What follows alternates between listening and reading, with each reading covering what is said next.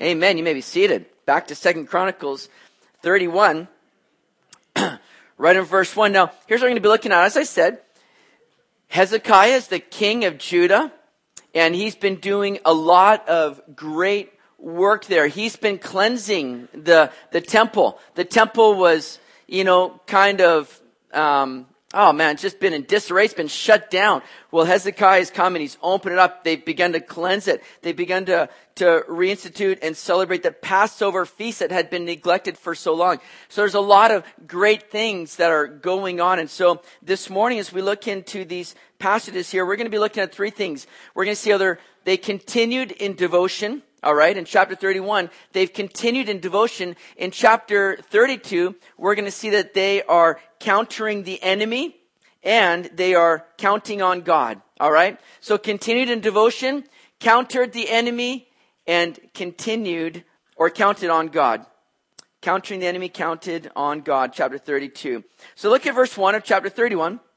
Now, when all this was finished, all Israel who were present went out to the cities of Judah, and they broke the sacred pillars in pieces, cut down the wooden images, and threw down the high places and the altars from all Judah, Benjamin, Ephraim, and Manasseh, until they had utterly destroyed them all. Then all the children of Israel returned to their own cities, every man to his possession, and Hezekiah appointed the divisions of the priests and the Levites according to their divisions, each man according to his service, the priests and Levites for burnt offerings and peace offerings to serve, to give thanks, and to praise in the gates of the camp of the Lord. The king also appointed a portion of his possessions for the burnt offerings, for the morning and evening burnt offerings, the burnt offerings for the Sabbaths and the new moons and the set feasts, as it is written in the law of the Lord. Verse 4, moreover, he commanded the people who dwelt in Jerusalem to contribute support for the priests and Levites, that they might devote themselves to the law of the Lord.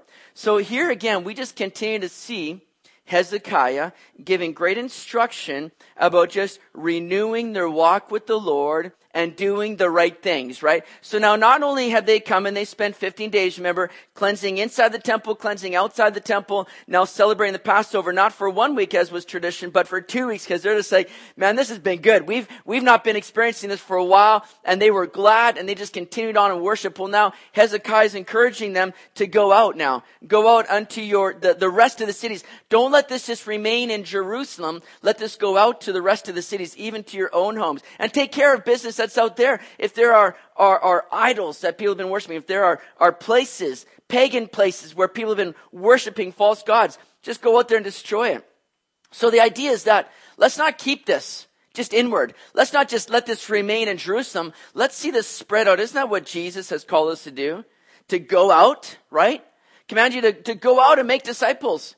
To go out into your towns, your communities, your neighborhoods, your home, and let this continue on. What we're experiencing here in worship and seeking the Lord, may we go out to our homes and to our neighborhoods, to our communities, and say, man, I want to see just a revival breaking out here. I want to see the good things of God continuing on in my area, right? And so they're just going out, not just to the cities around Jerusalem, as it said, but now to their homes. And they're just taking care of business. I love that. And I pray that we're people that are not just, reserving our times of worship for right here on Sundays in church, where we think, well, this is when we get our religion on. This is when we really put on a good. But no, it's not just Sundays, but that, man, we're coming, we're being encouraged, we're being strengthened, we're being fed, but so that we can continue on to live this out and show Jesus in our homes and in our neighborhoods, communities, in our workplaces, wherever we are. And they're taking care of business, crushing down idols. And so, if you've got a neighbor that's got, a statue of an idol out there, I'm not saying go and break it down. Maybe, bury it in the ground, just leave a little bit of it showing so he knows it's still there. But, you can do what you feel led to do. But just taking care of these things, right? That's such a blessing to do. And I love, verse 4. He commanded the people who dwelt in Jerusalem to contribute support for the priests and Levites. So just, circle that, underline it, put it on your fridge. That's just a good thing to do. Oh, the staff of the church said amen to that. Where are you? No, just me. Okay. All right. So you get the idea, is that the Levites and the priests here, these are the men that are called to go and serve in the tabernacle. And so Hezekiah is saying, let's not neglect this. Now, things have been shut down for a while, and he's now reordering and reestablishing just the divisions. There was the 24 divisions of the priesthood. So he's reestablishing these where they would come in on shift work in a sense. They would work like 2 weeks of the year, then go back to their homes and continue to serve as priests and minister there in their homes, but 2 weeks there to serve in the temple there. So he's reestablishing all these things that has been established for them in God's word, but then again has been neglected. And so there's support that's to be coming in. And look at verse 5 here. It says this, as soon as the commandment was circulated, all right, the commandment to support the people serving the temple. As soon as the commandment was circulated, the children of Israel brought in abundance the first fruits of grain and wine, oil and honey, and of all the produce of the field, and they brought in abundantly the tithe of everything. And the children of Israel and Judah, who dwelt in the cities of Judah, brought the tithe of oxen and sheep, also the tithe of holy things, which were consecrated to the Lord their God. They laid in heaps. In verse 7, in the 3rd month, they began laying them in heaps, and they finished in the 7th month. And when Hezekiah and the leaders came and saw the heaps, they blessed the Lord and his people Israel. I just love the picture of this here. I mean, these people are responding faithfully, right? Now, here's the thing. We read earlier how they were coming and just giving willingly and joyfully. And that's what the Lord desires, right? But there was that command, even all the way back to Abraham's day, where when he met Melchizedek, as we saw even on Wednesday night there, that he gave 1/10 of all to this King Melchizedek, the King of righteousness, King of Salem, King of peace. And so he gives 1/10, and so there's this order set, about setting aside and giving that to the Lord. And it's not something that, God says, you need to do this because I'm broke and I can't do anything without you. This is a way of really revealing what's in our heart. Are we trusting God? Are we willing to give over to the Lord? Because we need to understand, first of all, that everything we have has been given to us by God. It's his to begin with. We're just on loan to us in a sense. We're just called to be good stewards of what he's given us. But one way that we show, our heart and our trust and faith in the Lord is to return part of that and say, God, I want to give this back to you. I want to give this to your use indeed to help and support those that are serving you and to serve and support the work that you're doing. That's what happens here at Riverside. We don't make a big deal about bringing in offerings and tithes, but we believe it's biblical and we believe it's an act of worship that we do unto the Lord. And so we have boxes set up, where you can come and do that. But we pray that you do that with a cheerful heart, with a glad heart, and you do that unto the Lord to say, God, thank you for what you've given to me. And thank you that I get to return part of this and see you use that to carry out your work. That's essentially what's happening. And so this is what's going on. And they're just seeing heaps for 4 months. So the third month, I believe it was, or the 2nd month, what was it? Somebody help me. The 3rd month, they began laying up the heaps, right? Believed to be the Feast of Pentecost. And then on the 4th month, they see on the Feast of Tabernacles now, they're continuing to bring in, they end. And so there's been these several months that have happened where they're just bringing in faithfully of their goods and offering to the Lord. And Hezekiah comes in, he's just like, what is going on? There's just like mounds of goods, mounds of blessing, heaps of blessing that's taken place here, right? And look at what we see as we read on verse 9. Then Hezekiah questioned the priests and Levites concerning the heaps. He's like, what is the deal with all this stuff? We've got like sacrifices, grain. We've got goods that has been poured in. What is the deal with all these heaps, right? And he says, questioning them. And Azariah in verse 10, the chief priest from the house of Zadok answered him and said, since the people began to bring the offerings into the house of the Lord, we have had enough to eat and have plenty left, for the Lord has blessed his people. And what is left is this great abundance. Now, Hezekiah commanded them to prepare rooms in the house of the Lord, and they prepared them. Then they faithfully brought in the offerings, the tithes, and the dedicated things. Conaniah, the Levite, had charge of them, and Shimei, his brother, was the next. Jehiel, Azaziah, Nahath, Asahel, Jeremiah, Jozabad, Eliel, Ismachiah, Mahath, and Benaiah were overseers under the hand of Conaniah and Shimei, his brother, at the commandment of Hezekiah the king, and Azariah, the ruler of the house of God. Are you following? Y'all with me? You still here? Everybody awake? Okay. Kor, verse 14. Kor, the son of Imnah, the Levite, the keeper of the east gate, was over the free will offerings to God to distribute the offerings of the Lord and the most holy things. And under him were Eden, Miniamin, Jeshua, Shemaiah, Amariah, and Shechaniah, his faithful assistants in the cities of the priests, to distribute allotments to their brethren by divisions to the great as well as the small. Besides those males from 3 years old and up who were written in the genealogy, they distributed to everyone who entered the house of the Lord his daily portion for the work of his service by his division. Verse 17, and to the priests who were written in the genealogy according to their father's house, and to the Levites from 20 years old and up according to their work by their divisions, and to all who were written in the genealogy, their little ones and their wives, their sons and daughters, the whole company of them. For in their faithfulness they sanctified themselves in holiness.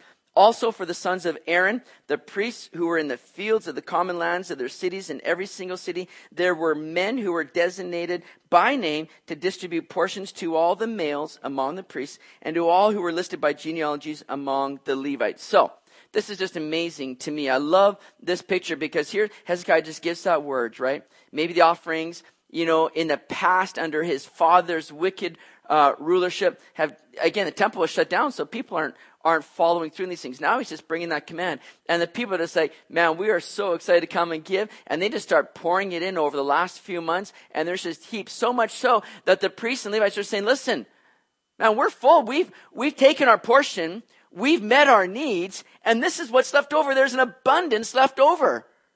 Oh, wouldn't that be so good?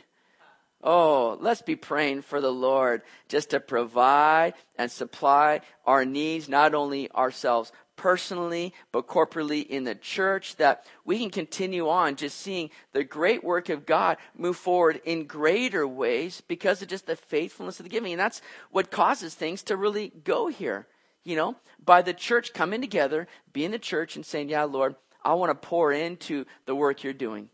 This is not to support Brent in his dreams, right? We've got, we see people here, we've got many people that are taking part in the distribution, in the allotment, in the oversight of the giving. All these names that we mentioned are important because we see the great accountability there. And I'm so thankful for the accountability. I don't touch the offerings. I don't know who gave. I don't know any of that. All right. But I'm thankful for the people that take part in bringing oversight there and bringing accountability to all the offering. And we pray over it and we thank the Lord for it. And we pray for wisdom in how best to use this. And we need your prayer as well for just wisdom on behalf of all those in leadership and elders here as we use this money, be good stewards of it so that we can see the work of the Lord continue on. And that's the desire. And that's what's happening here.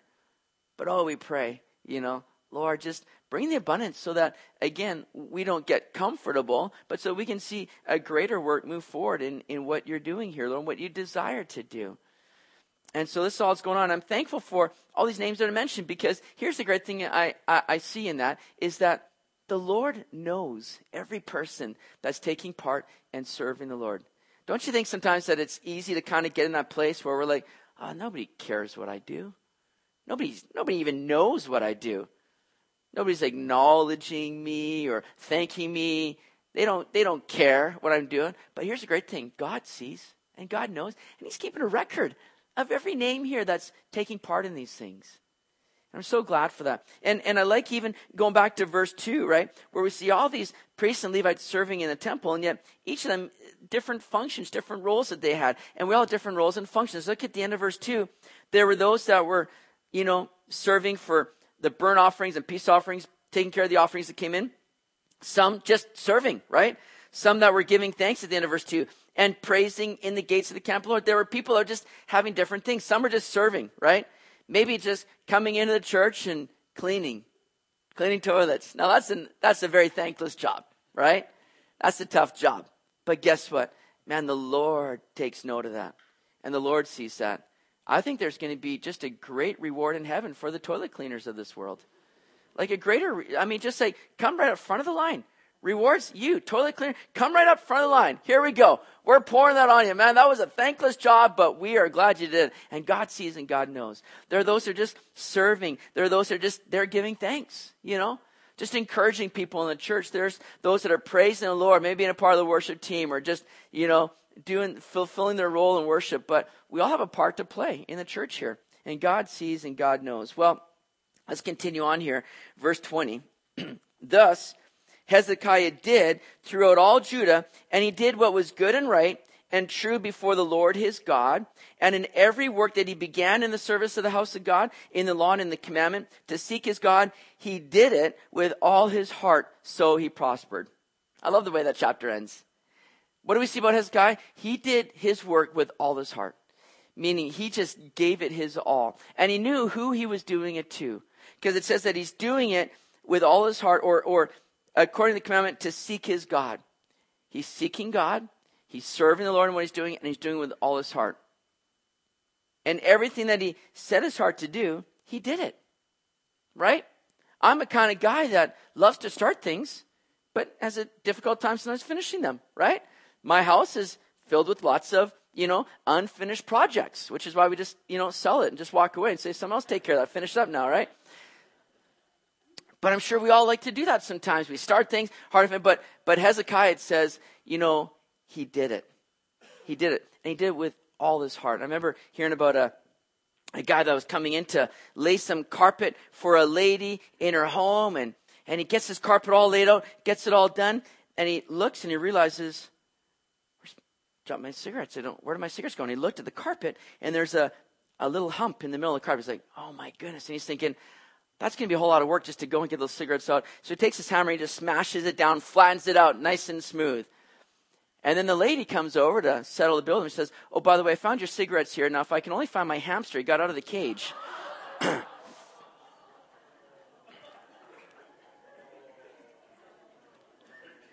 So let's be sure that what we set out to do, we do with our whole heart, and we do it under the Lord. That we're not just settling on, mediocrity. We're not just settling on half-heartedness, but we're saying, Lord, I want to honor you through this. I want to serve you in this. And Hezekiah is a great model of that for us. I love that. And so he did it with all his heart, and so he prospered. There's a great link in there, isn't there? There's a great correlation there. I believe that the more that we are seeking just to serve God and do all things unto the Lord, and we know that that's the case, everything we do unto the Lord for his service. That's the way that we're going to prosper, That's the way that God's going to bless the work. So we see here the people continuing in devotion in chapter 31. But now in chapter 32, we look at how now they're countering the enemy. And this is important because here's the thing. Well, let me just start here in verse 1. And it says this. After these deeds of faithfulness, Sennacherib, king of Assyria, came and entered Judah. He encamped against the fortified cities, thinking to win them over to himself. And when Hezekiah saw that Sennacherib had come and that his purpose was to make war against Jerusalem, he consulted with his leaders and commanders to stop the water from the springs which were outside the city, and they helped him. Thus, many people gathered together who stopped all the springs and the brook that ran throughout the land, saying, why should the kings of Assyria come and find much water? Let me stop right there. So take note of this here, people, because here's Hezekiah and the nation of Judah, the southern kingdom of Israel. Hezekiah and Judah, they're experiencing a revival right now. Things are good, right? They are seeing the temple cleansed. They're seeing worship restored, offerings being brought in, Passover celebrated. They're seeing some great things, a great move of God. And it's in those times, I think, that we can easily get a little comfortable. That we can sort of begin to think, oh man, nothing bad can happen now. Look at us. We're back on track with God. We are walking in faithfulness. We are worshiping the Lord. Nothing can come against us now. Nothing bad can happen. But what do we read? After these deeds of faithfulness, the enemy comes. Understand something here, because I think it's very easy to feel that way, that when we are feeling really strong and secure in the Lord, we can kind of let up a little bit. But here's the thing to know is that the enemy never lets up. And in fact, it's in those times when we are experiencing revival, renewal, where we're seeing God doing great things, that the enemy is right there lurking all the more to try to trip you up and take you away from that work that God is doing. In other words, when we are seeing good things going on in our lives, how much more do we need to be on guard from the ever presence of the enemy lurking, trying to trip you up, tempt you, and drag you down and take away what God is doing in your life. And we're seeing that right here with Sennacherib, the king of Assyria. Now, the northern kingdom at this time, the 10 tribes of the north, now have been taken away captive by Assyria. His father now has gone and done that. And now Sennacherib comes in and he's like, well, we got some unfinished business with Judah. Let's take these guys down and bring them on into captivity as well. And so this is what's happening. Sennacherib is coming, but Hezekiah now, with great wisdom, what does he do? Well, he begins to consult his leaders, right? They begin now to really look to the Lord and how we need to do that. How we need to be those that are not just consulting one another, as important as that is, but to be consulting the Lord, to come to the Lord and say, God, I need your help here right now. And may it not be something that we're doing as a reactionary thing, but that we're continually walking in that place of just, abiding in the Lord and surrender to Him, so that when the enemy comes, it's not something that we need to drum up and try to work up to get right with the Lord again. And so Hezekiah is here, and what does he realize? Well, let's make sure we don't leave anything available that's going to strengthen the enemy.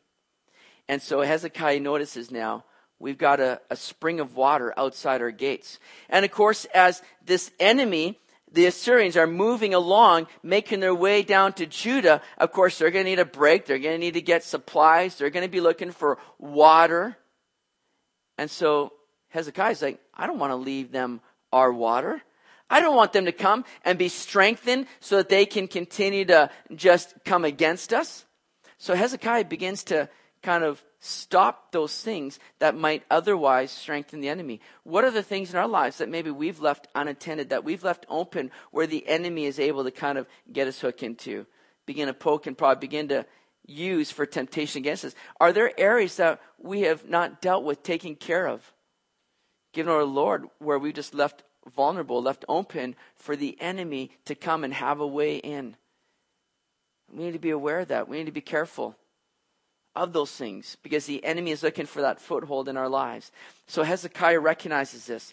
And so what does he do? This is an amazing thing now that takes place here in this story, in this account here, because what Hezekiah does is he knows he got this spring of water and it's flowing into the city, but it's the enemy outside the city would have access to it. All right. So knowing the need for water to stop it, but also for their own need of water during a siege. And that's what the Assyrians are looking to do, lay a siege against Jerusalem. And what the enemies would do, what these invading armies would do, they would just cover around the whole kind of city and the walls, and they would just stop all kind of water from going in, food going in. They would stop people from going out and getting supplies. And so the people inside would eventually just kind of starve themselves, or they become so weak that the enemy would easily be able to come in and invade them and attack them and overtake them. So Hezekiah's going, I don't want to supply water for my enemy, but I want to be sure that we're supplying the water for us.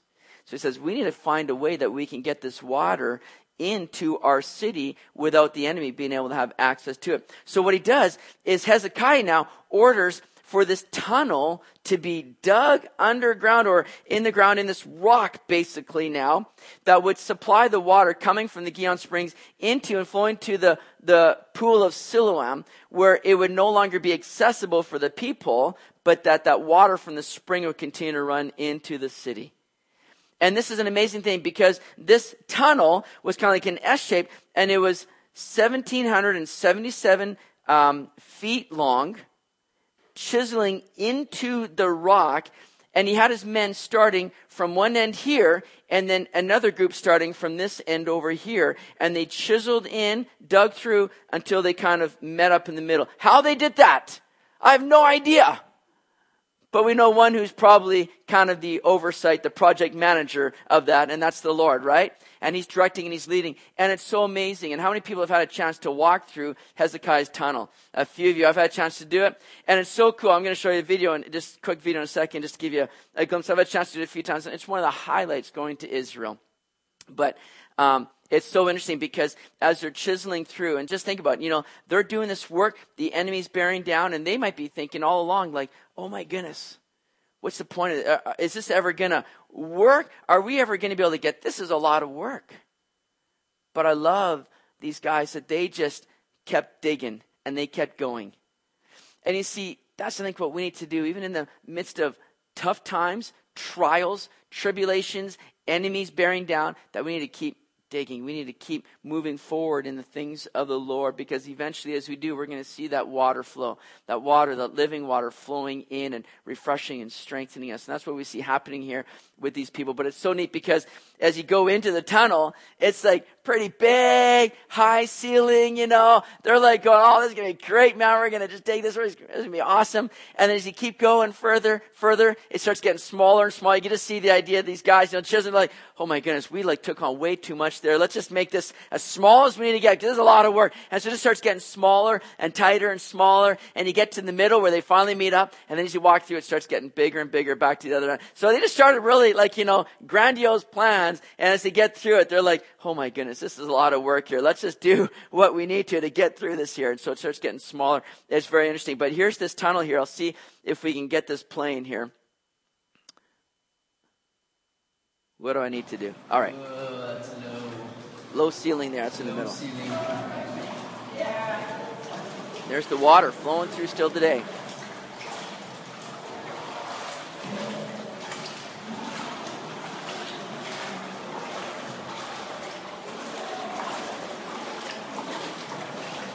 Hey, buddy. Hi. So good. So cool. So there's Hezekiah's tunnel right there. And this goes all the way back here to 2 Chronicles 32. You can read about it in 2 Kings as well. But just such a thrill to be able to go through that and be right in the midst of Old Testament history. But we see and know, here's the reason why. Because Hezekiah is going, well, we don't want to strengthen the enemy, but we want to make sure that we're being strengthened in these things. So they keep working, they keep digging, they don't give up, they don't let up, they don't give up. They just say, Lord, we are trusting you, and God brings them right through together and takes care of them all. It's such a great thing. Well, look at verse 5 here as we continue on. And it says that he strengthened himself, he built up the wall that was broken, raised it up to the towers, and built another wall outside. Also, he repaired the Millo in the city of David and made weapons and shields in abundance. Then he set military captains over the people, gathered them together to him in the open square of the city gate, and gave them encouragement, saying, be strong and courageous. Do not be afraid nor dismayed before the king of Assyria, nor before all the multitude that is with him, for there are more with us than with him. With him is an arm of flesh, but with us is the Lord our God to help us and to fight our battles. If you like to mark up your Bible, and I hope you do, man, you need to be marking up that verse right there. You need to highlight, underline, circle, whatever you need to do. And at the end of verse 8, the people were strengthened by the words of Hezekiah, king of Judah. Oh man, this is good. Hezekiah, what a guy. Because here he is now, the enemy's there, but they're taking care. He not just builds a tunnel, but he builds up the walls. He refortifies the wall in the city, builds up things around there. He makes weapons and shields in abundance, right? He's going on the defense and on the offense. He's not just sitting back. And how we need to realize how important putting on the armor of God is. Being able to defend, but also going on the offense. And we have that one piece of offensive weapon, the sword of the Spirit, the Word of God. And how we need to live by and hold true to the Word of God. But we need to be clothing ourselves daily in the armor of God, right? Taking up that shield of faith, that helmet of salvation, the belt of truth, the breastplate of righteousness, the feet shod with the gospel of the preparation of the gospel of peace. And so how we need to be daily saying, Lord, I need that armor of God on, because I'm going out into a world where the enemy is at work and the enemy is looking to bring me down, and I want to be strengthened in you. And Hezekiah is doing just that, strengthening themselves in these things, but also giving a great word of encouragement, because as much as we might see the enemy at work, what we get to know is that regardless of what's going on, regardless of the pressure that might mount by the enemy, we know that we have one greater than the enemy. Greater is he that is in us than he that is in all the world. And I love what Hezekiah says here. There are more with us than there is with him. Guess what? You could be all alone against an army of 100,000 people.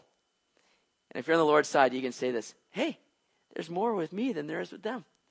Because God always brings you into the majority, not the majority, but outnumbering whatever's against you. With them is just limited power, an arm of flesh.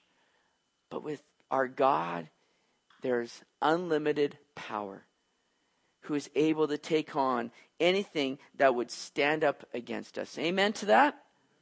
That's the God that we serve. That's the God we need to put our trust in. That's the God we need to encourage each other with. And Hezekiah is doing that, and the people are encouraged. Well, it says there in verse 9, after this, Sennacherib, king of Assyria, sent his servants to Jerusalem, but he and all the forces with him laid siege against Lachish to Hezekiah, king of Judah, and to all Judah who were in Jerusalem, saying, thus says Sennacherib, king of Assyria, in what do you trust, that you remain under siege in Jerusalem? Does not Hezekiah persuade you to give yourselves over to die by famine and by thirst, saying, the Lord our God will deliver us from the hand of the king of Assyria? Has not the same Hezekiah taken away his high places and his altars, and commanded Judah and Jerusalem, saying, you shall worship before one altar and burn incense on it? Do you not know what I and my fathers have done to all the peoples of other lands? Were the gods of the nations of those lands in any way able to deliver their lands out of my hand? Who was there among all the gods of those nations that my fathers utterly destroyed, that could deliver his people from my hand, that your God should be able to deliver you from my hand? Verse 15. Now therefore, do not let Hezekiah deceive you or persuade you like this, and do not believe him, for no God of any nation or kingdom was able to deliver his people from my hand or the hand of my fathers. How much less will your God deliver you from my hand? Verse 16. Furthermore, his servant spoke against the Lord God and against his servant Hezekiah. He also wrote letters to revile the Lord God of Israel and to speak against him, saying, as the gods of the nations of other lands have not delivered their people from my hand, so the God of Hezekiah will not deliver his people from my hand. Then they called out with a loud voice in Hebrew to the people of Jerusalem who were on the wall to frighten them and trouble them, that they might take the city. And, verse 19, they spoke against the God of Jerusalem as against the gods of the people of the earth, the work of men's hands. Do you see the tactics here that the enemy is deploying? It's all just lies and deceit. It's all meant to just kind of come and threaten the people, but they're idle threats. Because Sennacherib is sending his men, and they're sending out word, and they're basically saying, what do you think you guys are going to be able to do? We've gone and defeated all these other cities, all these other places. We've taken down their places of worship and their gods. We've overtaken them. Hezekiah, he says, Hezekiah's already destroyed all these altars and places of sacrifice and idols. What do you have to rely on now? And so Sennacherib is coming in with just lies, deceit, with threats. It's not just like our enemy, Satan, to do that. He's the father of lies. And he's going to come in speaking boldly, speaking threatening words. But we have to understand they have no value to us. They hold no ground against us, because we have a God that is the God of truth, the God of power, and the God that is our help. And we have to understand that what the enemy says is nothing but lies, nothing that we need to stand by or take or believe, because all he's trying to do is utter threats and deceit against us. Sennacherib is doing just that, and he's trying to get the people shaking here. But we know what the truth is, that we have a God who is greater. We have a God that is for us, and he's on our side. And notice what we read here next, and I love it. Oh, verse 20. Now because of this, King Hezekiah and the prophet Isaiah, the son of Amoz, prayed. They cried out to heaven. Good thing to do. And you got threats coming against you. I mean, we need to take it to the Lord. We need to pray. We need to seek him. But then the Lord sent an angel who cut down every mighty man of valor, leader and captain in the camp of the king of Assyria. So he returned shamefaced to his own land. And when he had gone into the temple of his God, some of his own offspring struck him down with the sword there. Thus the Lord saved Hezekiah and the inhabitants of Jerusalem from the hand of Sennacherib, the king of Assyria, and from the hand of all others, and guided them on every side. Praise the Lord. God is good. So here's the story now, and you'll read this also in 2 Kings, you'll read this in Isaiah, but here's what it says in Isaiah 37 verse 36. It said that the angel of the Lord went out and killed in the camp of the Assyrians 185,000. And when people arose early in the morning, there were the corpses all dead. So get this picture. Here's the inhabitants of Jerusalem. They're all hanging out in the city, and they got this siege going on by the Assyrians. There's 185,000 of them outside their city walls. And they're sitting in the city thinking, it's just a matter of time before we're a goner. It's a matter of time before they come in and they overtake us. We're in trouble.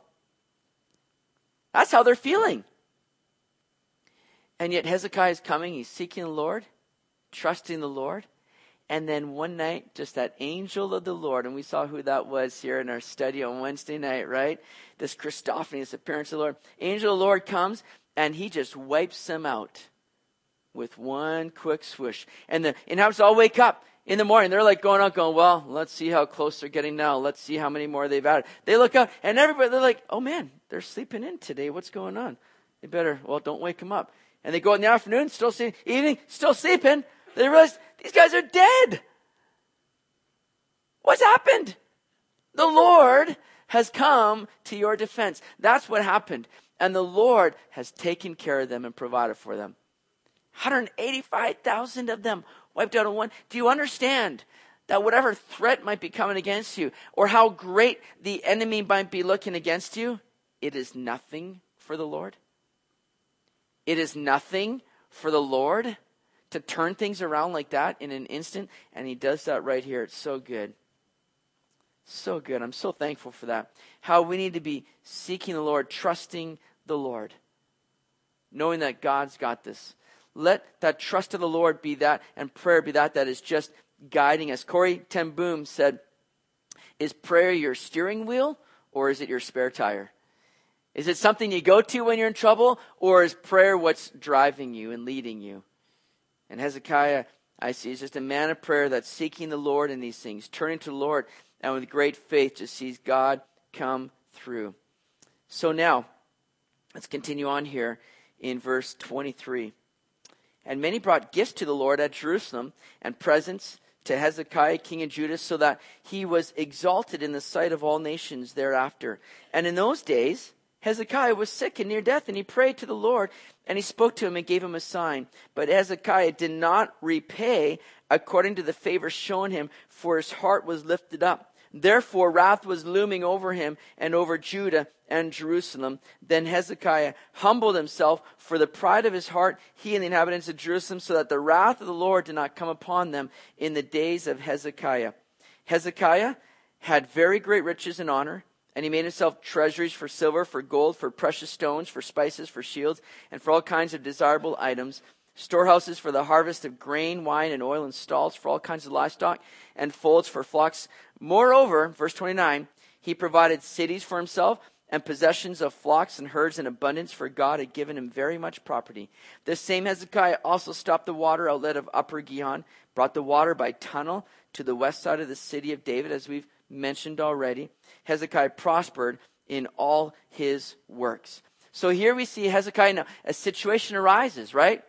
Isaiah, the prophet, comes to him and says, get your stuff in order, Hezekiah, because you don't have much more time.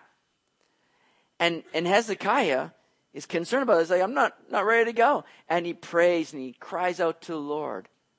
And the Lord says, all right, I'll extend your life by 15 years. And Hezekiah asks for a sign. He says, Lord, just give me a sign of that. And God allows the sun and the shadow of the sun to move back a few degrees, right?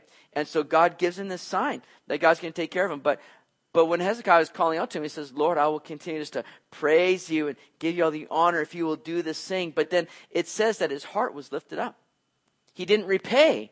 It says he didn't repay according to the favor shown to what God had done. Hezekiah began to get prideful. Now we're seeing that people have been giving him gifts and just kind of perhaps buttering up, and Hezekiah began to get welled up a little bit with pride. And how easy that is to have happen even in our own lives. Pride is something that we have to be on guard of, because again, just like the enemy, that's one of the chief things that the enemy brings our way to try to get us to trip up in, is this idea of pride. That you need to worry about yourself.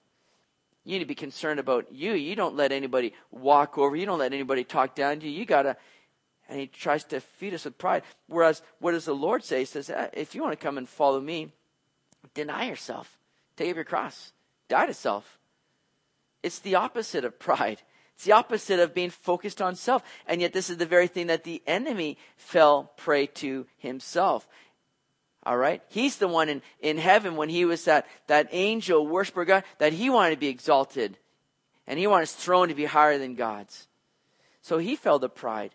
And this becomes one of those things that he quickly is trying to trip us up. And it's what we saw happen to Uzziah in 2 Chronicles 26 when he got his heart lifted up with pride. He was strong, but when he was strong, then his heart was lifted up, it says, to his destruction. And wrath now is looming over Hezekiah and all Judah until he repented and he humbled himself, which he did. See, when we choose to walk in pride, we know that we are heading for a fall.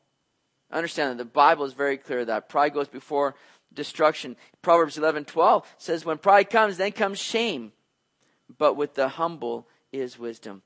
May we be those that are consistently, constantly walking in humility, disciplining ourselves, laying ourselves down and say, God, I recognize that my life is nothing apart from you. So may my life be lived for your glory and praise, not for mine.